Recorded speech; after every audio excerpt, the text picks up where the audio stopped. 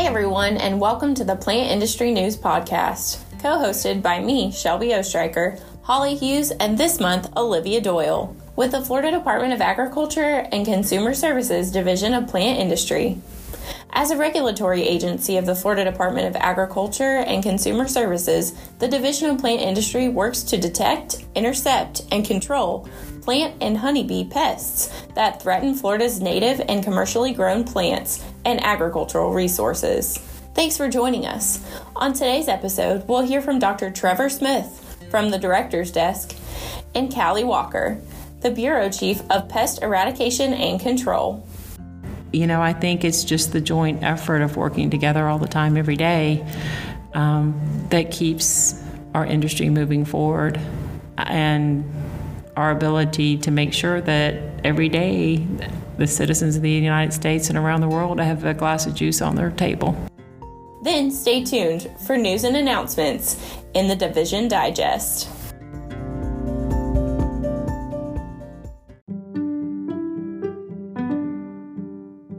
From the Director's Desk with Trevor Smith. Thanks for tuning in, everyone. This week, we actually had a visit from our new Deputy Commissioner of Agriculture, Deborah Tannenbaum, and she actually takes Dr. Lisa Conti's place, although Dr. Conti is still with us at FDACS, but she's in a role as the Director of Strategic Planning, and she's still our Chief Science Officer. So Dr. Conti's still with us, but we had a great visit from Deborah. We took a tour, spent a couple hours talking about priorities and her priorities and our priorities, and I think it was a really productive meeting, and it was a good time. We also, earlier in the month, had our new commissioner, Commissioner Freed, visit DPI. And again, we had a tour of the facility, but she also actually spent almost an hour in our auditorium just meeting people, shaking hands, taking pictures. I think it was a really great experience. We had well over 115 people at that meeting, and we've only have about 127 or 130 on campus. So we pretty much had everybody at DPI at that meeting. So that was great. And of course, we always love to show off the collection. And we actually brought her back to our quarantine facility.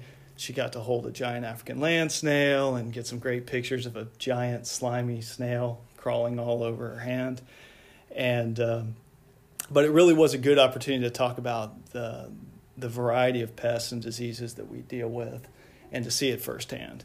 So we only got a very small portion of the tour in, so we definitely need to have Commissioner Freed and Deputy Commissioner Tannenbaum back to finish up that tour. So all of you folks out there in methods and everybody in pathology and nematology, don't worry, your turn will come. They both expressed a huge interest in coming back and seeing your sections, and so we'll be planning that soon. And in addition, Commissioner Freed is a Gator, and she loves to come to football games, so you can bet every home game she's going to be back in Gainesville. So those Fridays might be good times where you might get lucky enough to see the commissioner here at DPI. And then Deputy Commissioner Tannenbaum actually has family in Lake City, so she's going to be very close to Gainesville often. So I think we'll be seeing a lot of both of them here. And then again, they both expressed an interest in getting out into the field. So they want to ride along with fruit fly trappers. They want to do an apiary inspection. They want to ride through a citrus grove on a gator.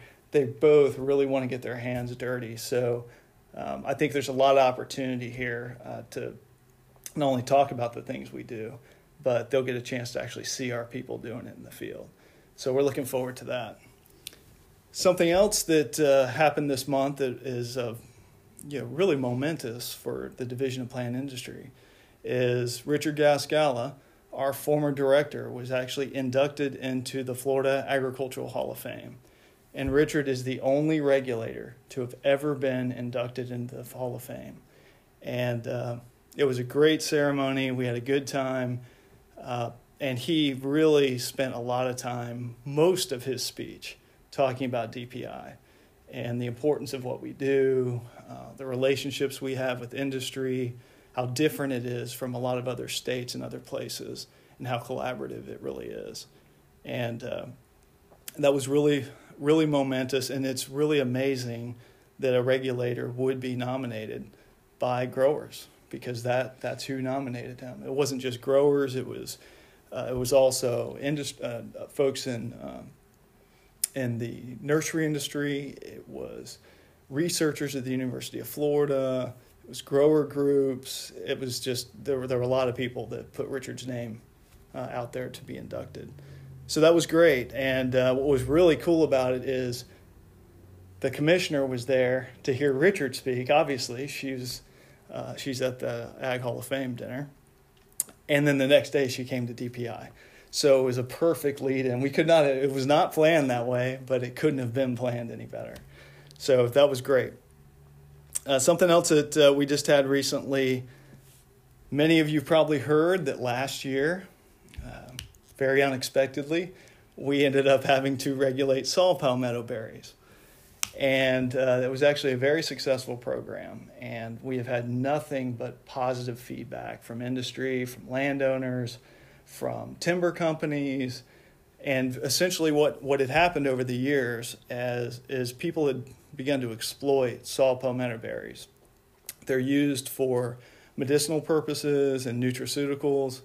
There's a lot of evidence showing that there's possible treatments for cancer involving this product, as well as prostate health and some other things. There's just a lot of good things about saw palmetto berries, so they're valuable. And people were literally trespassing all over the state of Florida, just walking onto people's property and essentially stealing because they were taking these berries. So the commissioner was really concerned. This was former Commissioner Putnam. He was getting a lot of feedback from these landowners that this was a problem. And a lot of times it was really sketchy too, because it's happening in the middle of the night. People see people wandering around out in their saw palmettos in the middle of the night on their land, and it was kind of a scary thing. So the commissioner reached out to us, asked us if we could step in, and we actually have some rules in place that we could actually fit saw palmetto berries in as an exploited plant. So we did. And we did, thinking that we would have a couple of hundred permit applications, and 1,800 permit applications later, we're starting to realize now how large this industry is. But after all of that, we decided we should have a hot wash or a postmortem, whatever you want to call it, a meeting to talk about what went well and what didn't go well. And we actually had that last week. And we invited our agricultural law enforcement partners that were a part of this, and our attorneys. And, of course, we brought in a bunch of folks from different parts of DPI that participated. So Helpline, as well as our TA staff, some folks from plant inspection in the field, methods development. I mean, everybody kind of pulled together on this. And it was a really productive meeting. I think the message I took away for the most part is we corrected most of the things in the process.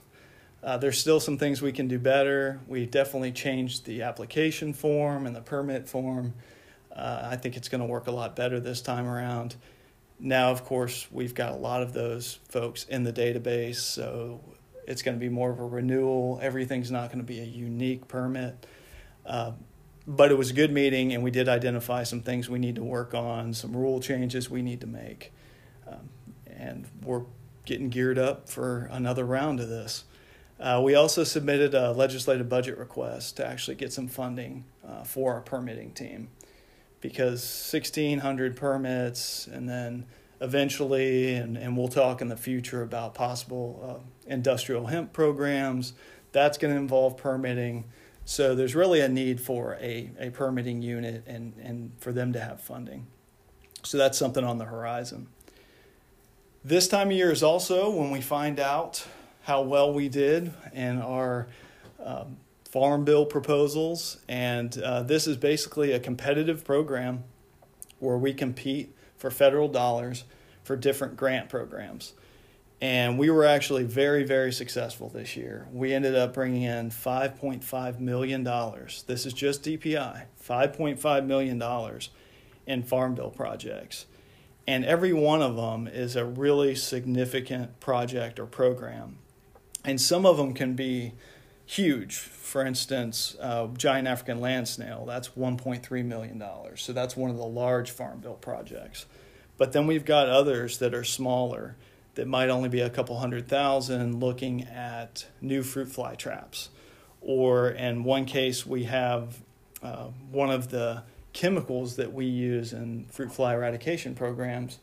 They're starting to see that fruit flies are showing resistance to this in Hawaii. So being kind of the innovators that we are, we're going to try and get ahead of this before it actually happens in Florida. So we're looking at new chemistries that maybe we can incorporate into the programs. This is also where our detector dog program and our interdiction station staff are funded out of, and our fruit fly trappers. So there really is a lot in the Farm Bill that impacts us every day. These are big programs. These aren't small. They're not all small little projects. But then there's a lot of them where we're just collaborators. We might be helping UF out, and so there might be a smaller dollar figure attached. And one of them there with UF that I think is interesting is we're actually going to China. And this, again, is mostly UF, but we are involved as well. Going to China and assessing some of the major forest pests there, tying it to their export industry, figuring out which of those products are being shipped to the United States the most often. So which pests do we need to be concerned about? And are they doing what they need to do on their end? And are we doing what we need to do on our end to make sure that these things aren't actually introduced into the United States, and Florida in particular? So I think that's a really good proactive approach to this, kind of like Don't Pack a Pest program. We're trying to get out there, get the word out before these pests get to Florida. The same goes for a lot of the Farm Bill initiatives this time. It's the work is actually happening in the place where there is a problem, instead of waiting for the problem to come to us and then reacting to it. So we've got several projects like that where we're partnering with the University of Florida. Aside from that, we've got our usual list of pests and diseases that keep coming in. We haven't had any in the last few months that are earth-shattering or earth-shaking. We do have, of course, lychee mite is something we're still concerned about. And that, again, Farm Bill, we were actually able to get funding for the lychee mite eradication program. And this is, for those of you not familiar with lychee, it's a subtropical fruit that grows primarily in South Florida, but it's a very expensive fruit. It's a very valuable crop. And this mite has been known to cause a lot of damage in lychee crops in Brazil and Australia, but not in Hawaii. So what does that mean? Well, that's part of what this funding is all about, is let's figure out what's going on in Hawaii and what's going on in Brazil. Is it varieties of lychee? Is it different varieties? Is it a subspecies of the mite that might be better or worse? The one in Hawaii is maybe not as bad. But that's a big program, and we actually have quarantines in place in Southwest Florida, particularly on Pine Island and Lee County. But this is definitely a pest that we're looking to take major action against. We do not want this to spread. We especially do not want it to spread to the Miami-Dade area. That's where the heart of our production is. That's really, I think at this point where we are. That's some of the things that happened the last few weeks and in this month. And I look forward to talking to you again next month on whatever we've got going in March. When you travel, by land, sea, or air, ask, can I bring it? And declare agricultural items. With your help, we could safeguard natural resources and protect the food supply from invasive pests and disease. Whatever your destination, enjoy the journey, and remember, don't pack a pest.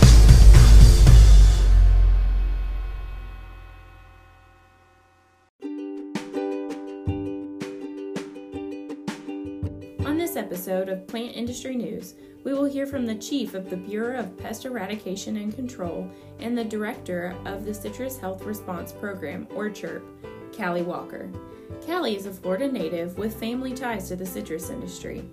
Callie's knowledge of citrus comes from her years of experience with the division and other agricultural organizations. On this episode, Callie will be discussing citrus black spot disease, or CBS, what effects it's having on the citrus industry in Florida, and what DPI and CHIRP are doing in relation to it. Can you briefly explain what citrus black spot, or CBS, is for our audience?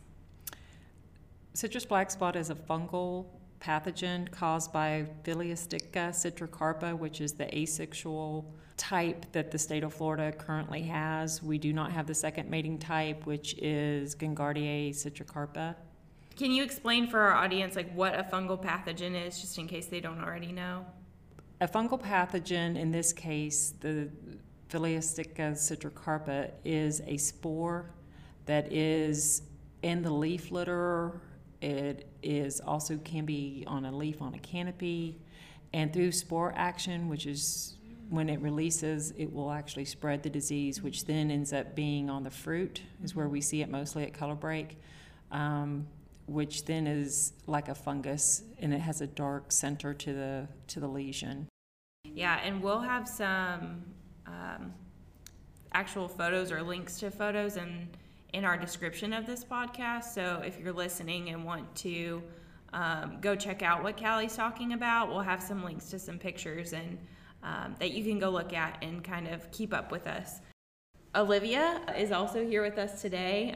This is her first podcast, and she is going to be helping ask some of the questions as well. Yeah.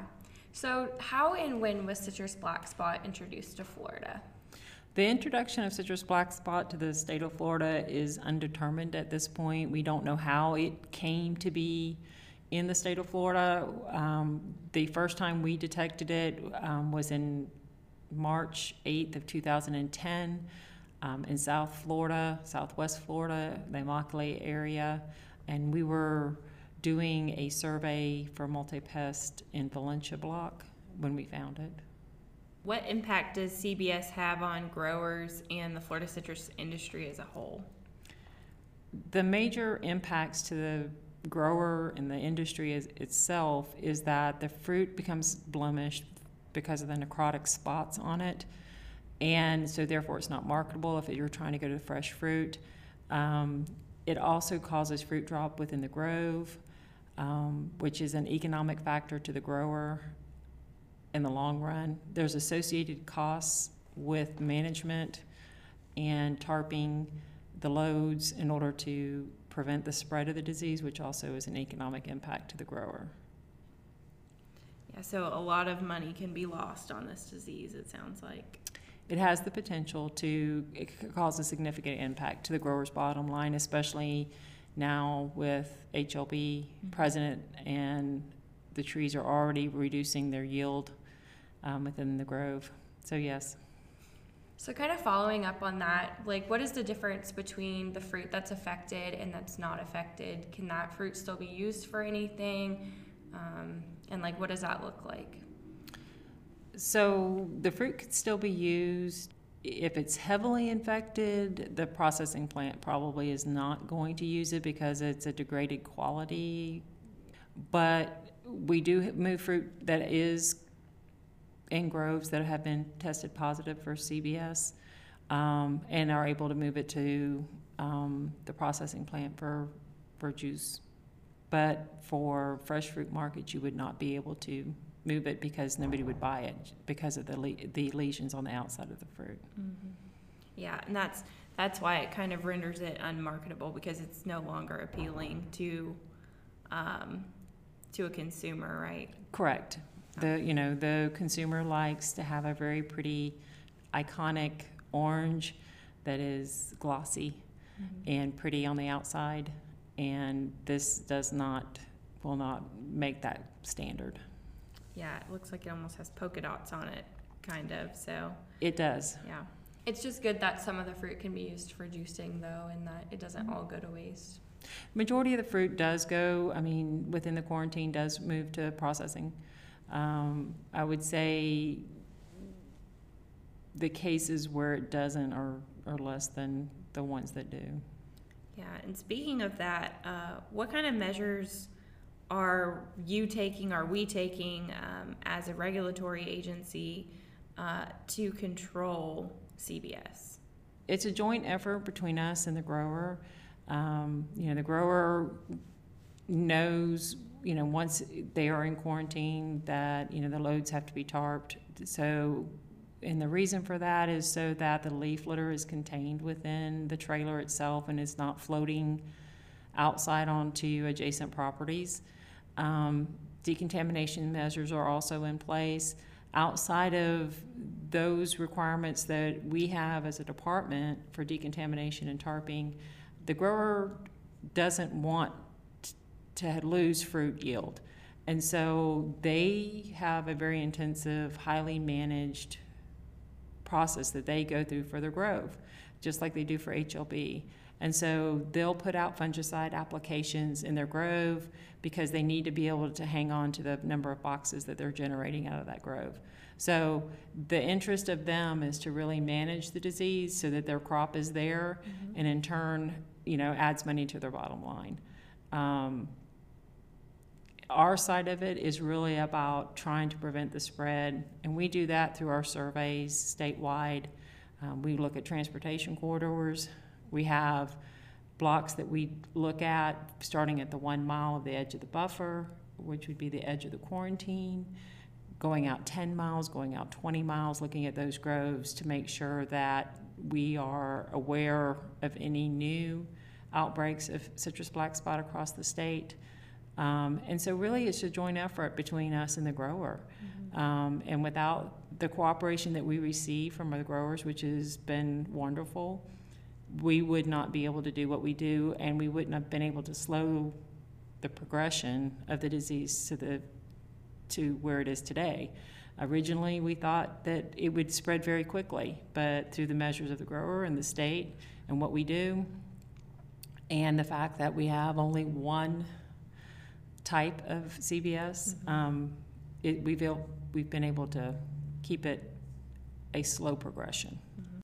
Is this disease as damaging or detrimental as other citrus diseases like greening or canker, things that we're already facing in Florida?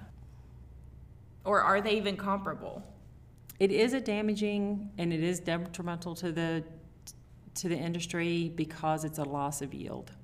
And when you're already in a loss of yield situation, then it's just exponentially adding to the issue. Yeah. We have HLB, we have canker.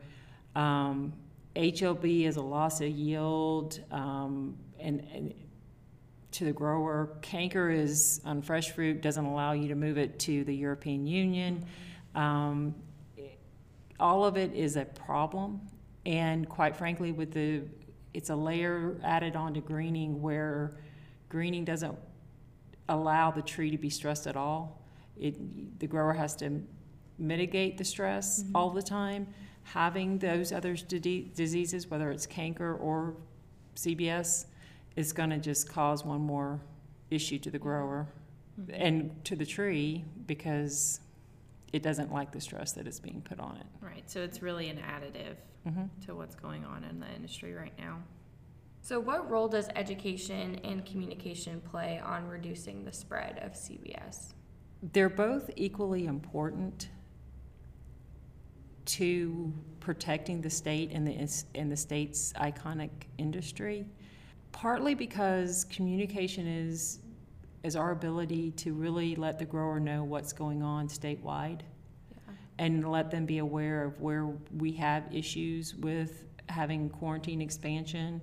It allows them to protect themselves. It allows us to be able to move fruit statewide safely with leaf litter control and decontamination measures. So the communication part is really important so that the growers are aware of what they need to do and to really help them better manage what they have. The education part is always important. It allows the grower to know what they can do.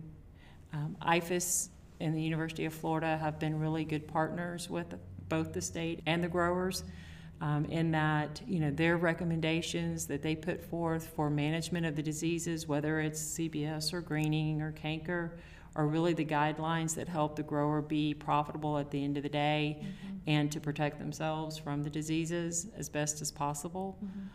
So both of them kind of work hand in hand together. The communication that we have with our growers is really a partnership. We're there to help the grower. We're there to communicate what's going on and what we're seeing and answer any questions they have that may help them in their management decisions as they move forward through the season.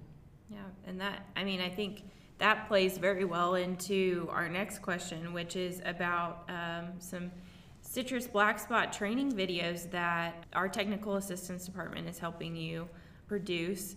Can you tell us a little bit about those and about how you hope to see an impact and what kind of impact you hope to see those videos make? Well, we were really fortunate that we had some money come available to the department for outreach for citrus black spot to the grower industry. The videos are there as with any industry or with any company, you always have turnover and you always have new people coming in or you have somebody adding new to your company. And really our goal with these videos is to really educate and let them know here are things that you can show to those who are coming new into your company, whether you're a harvester or a hauler, a grower, a caretaker, that says, hey, it's a one-stop type situation. And you can look at how does a tarp load supposed to look, how are you supposed to inspect to make sure that the leaf litter is not, in the back of your truck or your gator or your piece of equipment? What does it look like to decontaminate a vehicle properly? And so really it's just a continuing outreach of the things that while growers who have been in the business for a long time, either A, is a refresher for them, or B, to help them train their staff as they have turnover and bring new people in to help them on their groves and how to protect themselves. So ultimately, my goal with these videos is really the educational and outreach part of it, and so that hopefully that they'll gain some kind of new insight to what we are doing and why we do what we do to try to help manage the spread of the disease. Yeah, and we will be sure to link those videos here when we get them all produced and finished and ready to go, because I think they're going to be a great tool for growers and their workers. Yeah, for sure. So I know when we were on that video shoot, we visited the Citrus Health Response Program office, one of them. So can you tell us where they're located? Currently, the Citrus Health Response Program offices are located, the main office is in Winter Haven, Florida. We have offices in Avon Park, Vero Beach, and Immokalee. There will be a new office being opened. It'll be in Quincy, Florida, to help with the growers who are starting an industry up there. You have had a past in the citrus industry, and you know a lot about citrus and the diseases that are kind of plaguing us. What advice would you give to the growers in the industry right now with all the adversity that they're facing, and being on this side of it, doing all you can to help regulate that and educate our growers? What advice do you have for them as they face this new disease? So as you mentioned, as I do have a past specifically to citrus with my family, I will say that in general, one of the most admiring parts of the citrus industry is the resiliency that they have. I don't know of a group more resilient in the face of as many diseases as we currently have, HLB and CBS. They really are a unique group of individuals who are able to look at things, look at what they're doing, and adapt over time. their ability to take the information that we give them, their survey information as we're surveying their groves for them, the information they get from the University of Florida, IFAS, and they're really able to take what research tells them is the path and adapt it to their site specifically of what they need to do and how they need to do it. They're always open. They communicate well with me. They communicate well with my staff. It's one of the pluses that that we as a bureau and as a citrus health response program that we have, because it is about the relationship and it really is about what we can do to help them get their fruit to market and really get and protect the state at the same time. The other side to it is that over the last 6, 7 months, 8 months, even longer than that, you do see growers replanting statewide. And you have a new industry in North Florida with Satsuma, which is something that we haven't seen since before the freezes in the 80s. The replanting efforts, the commitment out of Florida Natural and some other programs, what you see with assistance coming from the USDA, all of those things play a factor in helping them move forward through this time. They are really, like I said, remarkable about their resiliency. I mean, they've had diseases before. We've had canker before. We've had Tristasia. We've had blight. All of those diseases we've had, and we've figured out a way to maintain an industry that is so iconic to Florida. You know, they've been growing citrus in the state of Florida since the 1800s. So it really is an amazing legacy that the state has. And ultimately, you know, I think it's just the joint effort of working together all the time, every day, that keeps our industry moving forward, and our ability to make sure that every day the citizens of the United States and around the world have a glass of juice on their table. Well, that's great to hear. So, Callie, we just want to say thank you so much for coming out and doing this podcast with us. I hope our listeners have learned a little bit more about citrus black spot. So thank you for agreeing to do this and educating us a little more. Well, thank you. I appreciate y'all providing me the opportunity to come and talk to you about citrus black spot and what we do for the industry. Of course.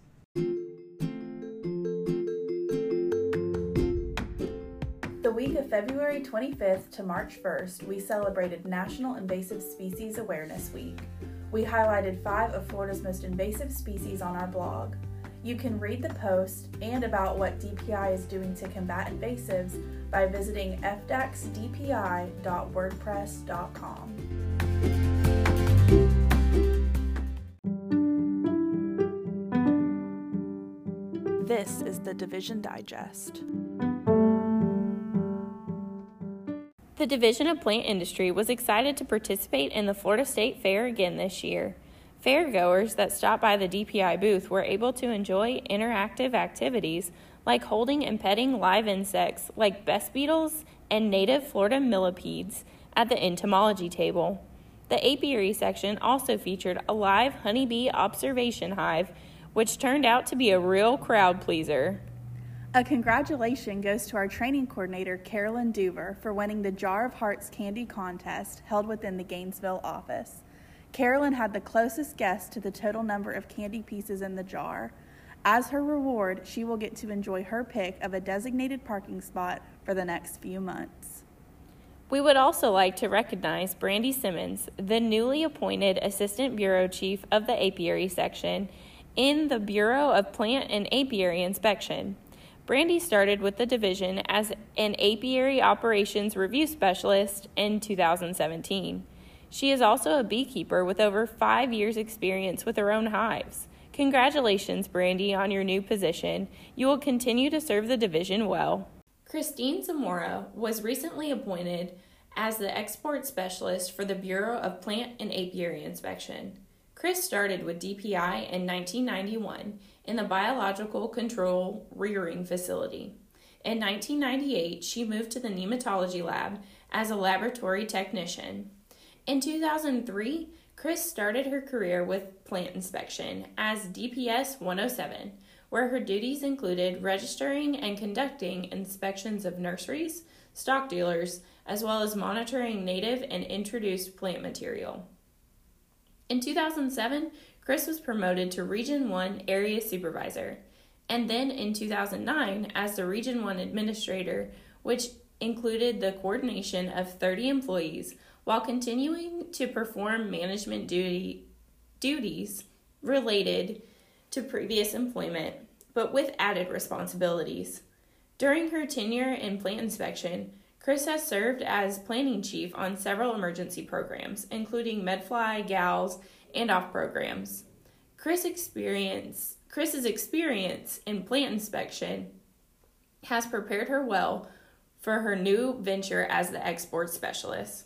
Please join us in congratulating her in this new position.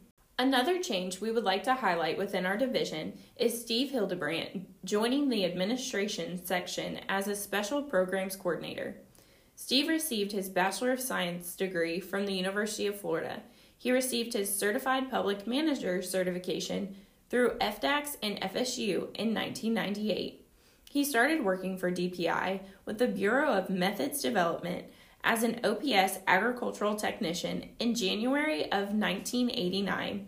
He served in several positions in this bureau over 9 years, all of which were involved in the operations management of the Caribbean fruit fly mass rearing production facility.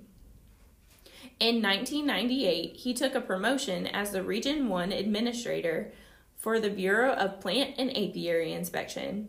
He later served as the Export-Import Certification Specialist, and lastly as the Assistant Bureau Chief over Pest Exclusion, Import Certification, Detector Dog, High-Risk Import Teams. Steve has worked on multiple fruit fly emergency programs, special programs, and farm bill projects in multiple capacities. Among these are the Tampa Medfly Eradication Program in 1997, the Redlands Oriental Fruit Fly Eradication Program, and the High-Risk Import Detector Dog and Tri-State Farm Bills. Steve will start his new role by coordinating division efforts for the Lychee Mite Eradication Program. Please join me in welcoming Steve to his new role. Thanks for tuning in to Plant Industry News. We appreciate our special guests for keeping us informed and updated. Follow us on social media at FDAXDPI. Be sure to subscribe and rate us wherever you listen to podcasts. If you have any questions, suggestions, or announcements you think should be included, email us at dpi-blog@freshfromflorida.com. This podcast was produced in part by Olivia Doyle, Holly Hughes, and Shelby Ostreicher. Don't bug us. We'll have another episode next month.